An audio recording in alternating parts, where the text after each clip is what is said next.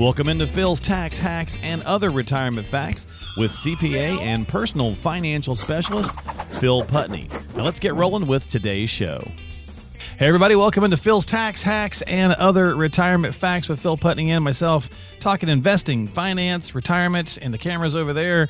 And we're going to be talking about how overconfidence is the issue this week on the podcast. So overconfidence can lead to, what is it, the pride comes before the fall. Yeah, pride cometh before the fall type. Yeah, exactly. Yeah. Yep. I got two cameras in here, and I couldn't remember which one I'm looking at. It's this one.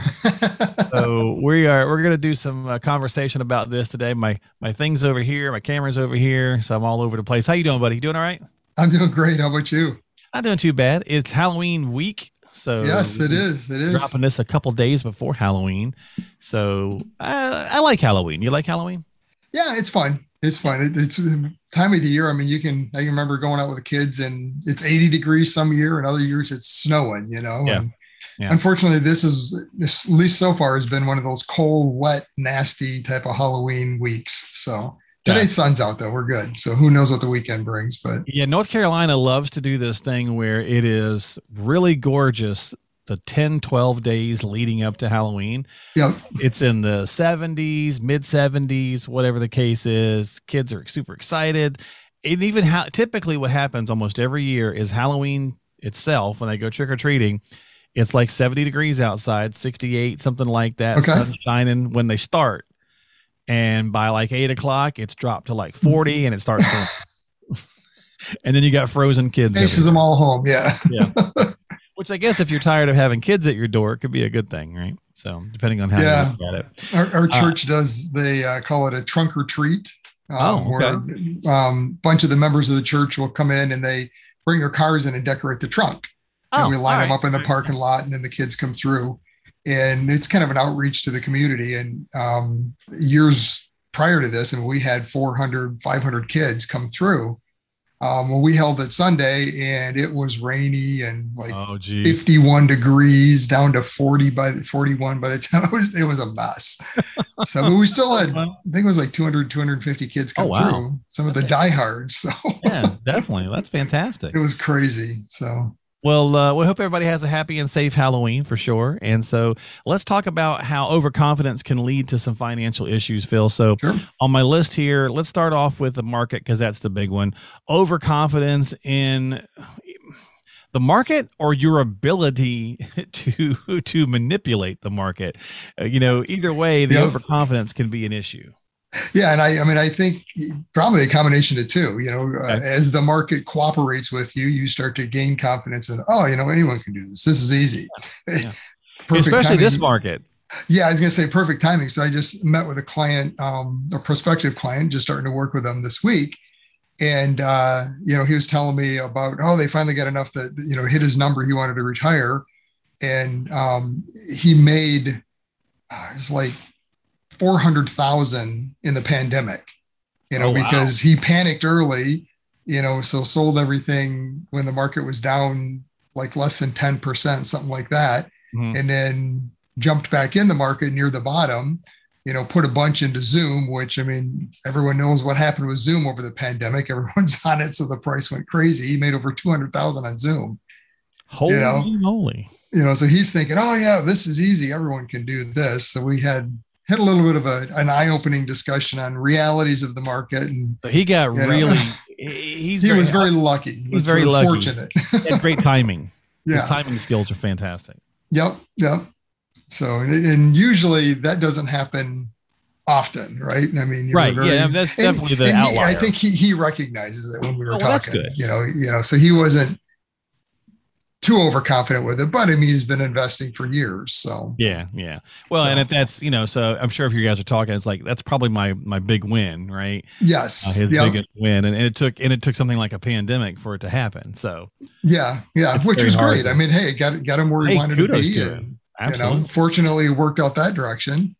Well, so, but for the most of us, right. We just, again, that's why something balanced, something structured, because a lot of times we're just not paying attention to this kind of stuff. We're busy doing the rest of our life. Right. So sometimes, we see an opportunity, we kind of want to jump on it, and that's fine, but just be careful that you're not waging, something that you can't afford to wage. Exactly. I mean, especially as you get to the point of retirement. I mean, this gentleman's a great example. I mean, if it hadn't turned out the way he expected, I mean, he could have not been in the scenario who he's in today and not retiring and maybe having to extend that retirement date. True. Yeah. And unfortunately, I think that's where a lot of people get caught when they're looking at the market, especially when we've been on this crazy bull run that we've been for, years now, since 2009. Yeah. Obviously some blips along the way, but it's easy to get overconfident and think, oh yeah, well, the market always goes up, right? I mean, that's right. Oh yeah, there's a little bump here and there, but it doesn't last long. It never goes. Yeah. It never goes down. It only goes up now. Not for an extended period of time, at least. Right. Yeah. So you mentioned we're not to pick on this guy, but since you mentioned he hit his number. Yes. So that's my second point is overconfidence in a number. Yeah. So typically we hear the $1 million thing. I need $1 million bucks, Phil. When I get $1 million bucks, then I can retire. Yep. Why is that, maybe not the right thing? Who knows? I mean, there was a whole campaign by one of the big investment firms out there. You probably remember it years ago. What's your number? Oh yeah. Follow the line. What's your number? That whole thing. It was like floating over their head. Yeah, exactly. Line going on the sidewalk and, stay on the line, which, I mean, at the end of the day, good marketing. It was great marketing. Everyone still remembers it, I'm talking about it today even. But yeah, you have to understand maybe a number, but why? I mean, if you've run the math behind it and have the math behind it to say, okay, I need X amount to retire because, I know when I retire, here's how I'm going to take distributions and, mathematically, this is what it's going to take and it'll work. Right. But if you're in with this gentleman, again, I don't think it had anything to do with a number. It was more his confidence, and the funny thing is, his number was $1 million. Now he's like at $1.2 million now because the crazy market that he was in. Yeah. So, but and there's a lot of people that happens to be their number, which, if you're only spending $20,000 a year out of your account, you're right. You're good, but if you're spending 40, if you're spending 60, 70, maybe not. It's a little different. Yeah. Exactly. So it really comes down to what your number isn't the matter. I mean, or the point to look at it is what is your income need and where's it going to come from? Yeah. Well, so you live in the Metro Detroit area. Okay. We'll just call it that. And I live in the sticks in the middle of North Carolina. Right. Totally different in what we need. Absolutely. To make our lifestyle and our retirement work. So you might need $1 million, but I might need half that or whatever. Right. So focusing on that number, and we've talked about it before, is not the ideal way to do it. Focus on the income, right? What do you need to generate to make the plan work? Right. And that's at the end of the day, what it comes down to is what's your number shouldn't be about how much is in the accounts. It should be about what do I need for income? Yeah. That's the number you should focus on and make it a realistic number. Right. Because that's the whole other $75,000 a month, Phil. Oh yeah, I'm making $250 a year now, but I only think I need like $3,000 a month in retirement. I'm like, okay, that's usually the norm, right? Yeah, it usually goes the other way, really short. Yeah. So what are you planning on cutting out? I mean, you're going to stay at home, do nothing, and you have to have a realistic number from that aspect too. So true. Okay. Number 3, overconfidence in rules of thumb. So we use the $1 million. Let's go with the 4% rule. Yep. So these are guidelines, right? So absolutely. 4% doesn't actually hold anymore. So there's been numerous studies that show that that's not the case. Right. So use it as a benchmark if you want to say, well, I need $40,000 a year based off the $1 million. Okay, fine. But then let's look at, the pros and cons to that. Absolutely. I mean, if you look at rules of thumb, I mean, you hit it on the head. The rules of thumb are great. Exactly that, kind of that rule of thumb looking like this saying, I think it's about right. How would that work if you were building a house though? If you're going to do everything, I think that's about, 14 feet. What would that house look like? It's supposed to be 14 and, 3/8, but 14 and a half will be fine. Put them together and hammer it a little bit. It'll work. So, exactly. So rules of thumb are maybe a great place to start, especially when you're younger. Putting some perspective to it, it might give you some idea. But as you get closer to retirement, I would not use the rule of thumb. I mean, run the math. You have to understand, how does all this work? Is this really enough based on my specific scenario of income I need, sources of income I have, the taxes I'm going to pay, all the different components that go into it. So, right. Yeah. So, I mean, it's a great place to start. Just don't get too overconfident in the various rules of thumb out there. So, well, it's like the rule of 100, right? The whole, right. How should you be invested? So if you're 60, then 60% should be safe and 40% should be, at risk. But that might be too much for you. 40% might be just way too problematic. It causes you way too much stress or whatever the case is. So it's a general guideline to say, okay, rule of 100 states I'm 60, blah, blah, blah. But then go through the process, find out the details, so that you can then tweak that specifically to get the right situation for you. Right. And risk is another one of those big ones that, I mean, people, again, back to the market we're in today, people get very comfortable with it. It's like, oh yeah, this is, I'm a moderate aggressive investor, but I don't want to lose more than 5% though. It's like, wait a minute, we got to have a real discussion then, because those don't line up. Yeah, exactly. I'm going to combine these last two, Phil, because I think they really kind of work hand in hand. So overconfidence in our own understanding of a product, so a financial product or a financial vehicle, and then our own decision-making process, right? I think they can kind of go hand in hand, because we might, do a cursory search on a financial product and go, well, you know what? I'm a smart person. I'm logical. So I've read a couple of things. I know what I'm doing. Right.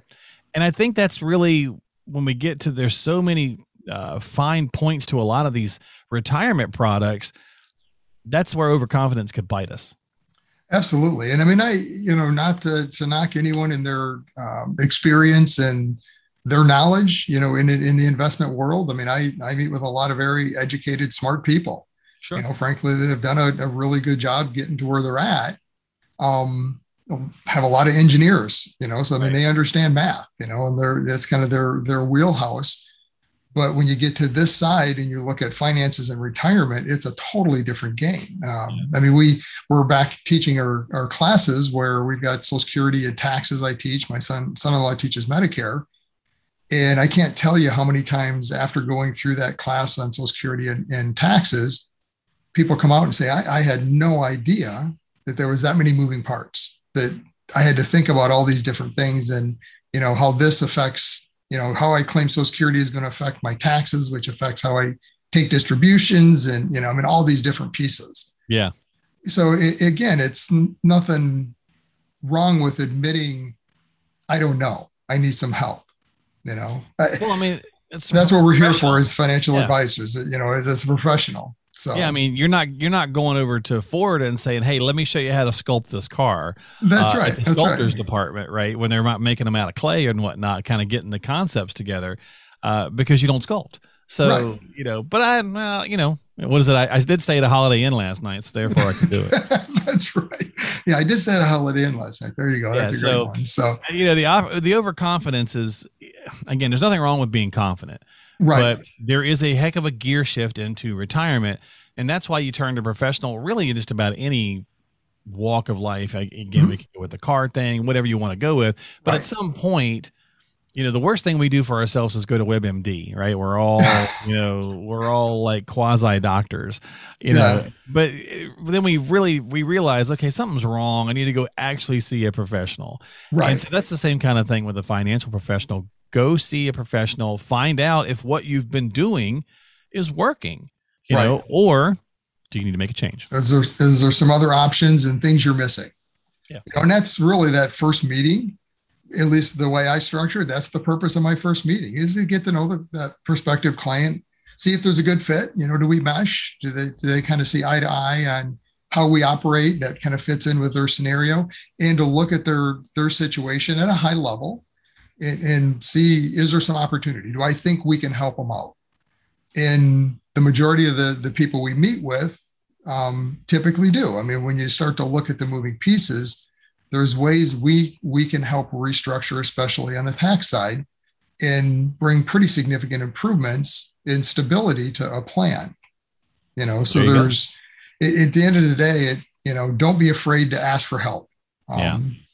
The right advisor, it shouldn't cost you anything up front for the first meeting to at least kind of test the waters, see if, it's worth maybe taking another step and explore what that looks like. So, Well, stability, I like that word. And we'll finish with that because I started getting my mom to go to the chiropractor. She's 80 and she's having some, some different little issues here and there. And she was a little hesitant about it. But after going for about a month now, I asked her how she's feeling. And she's like, I'm not perfect, but I'm definitely more stable when I walk. She's like, I definitely feel more confident walking. That's a win. She's like, I'd say 35% better. Yeah. Hey, at 80, that's a win. If she can walk, because she lives on her own, so if she can walk and be more stable and feel 35% more confident about her ability to get around her apartment, then that's great. That makes me feel better. Same kind of a thing, right? So obviously we want more confidence and retire than 35%, but confidence and stability goes a long way. And that's really how you should be looking at the relationship with an advisor. I think many individuals working with advisors, especially leading up to retirement, it's more about performance. It's always performance. Are you outperforming the market? Performance is important. Don't get me wrong. I mean, if they're not doing what they're supposed to do, forget the markets, because that maybe has nothing to do with your plan. Right. It really comes down to the plan. What is your plan and are you on track to the plan? Because that's where you get into retirement and then confidence. You have the confidence to know it's going to work. Yeah. Get together once a year, compare back to the plan. Are we on track? What's changed both in your life, in the markets and the tax world? There you go. You don't have all the answers, but at least you have strategies that you can, move back and forth and hedge against things as they come up. So that's right. So confidence, good. Overconfidence, maybe not so much. Yep. So that's going to do it this week for us here on the podcast. Don't forget to subscribe to us on Apple, Google, Spotify, iHeart, Stitcher, philstaxhacks.com. That's philstaxhacks.com. That's where you can find it all. Of course, you can also just type in Phil's Tax Hacks in any of those apps as well. And if you got some questions, reach out to Phil, 248-888-7530. You can find that on the screen there, 248-888-7530 if you're doing the audio form. And we'll see you next time, Phil. Thanks for hanging out with me. As always, I appreciate it. Sounds good. Thanks, Mark. Have a good Halloween. We'll see you next time here on Phil's Tax Hacks and other retirement facts. Investment advisory services offered through AFS Wealth Management. The content of this program is provided for informational purposes only and is not a solicitation or recommendation of any investment strategy. Investments and/or investment strategies involve risk, including the possible loss of principal. There is no assurance that any investment strategy will achieve its objectives.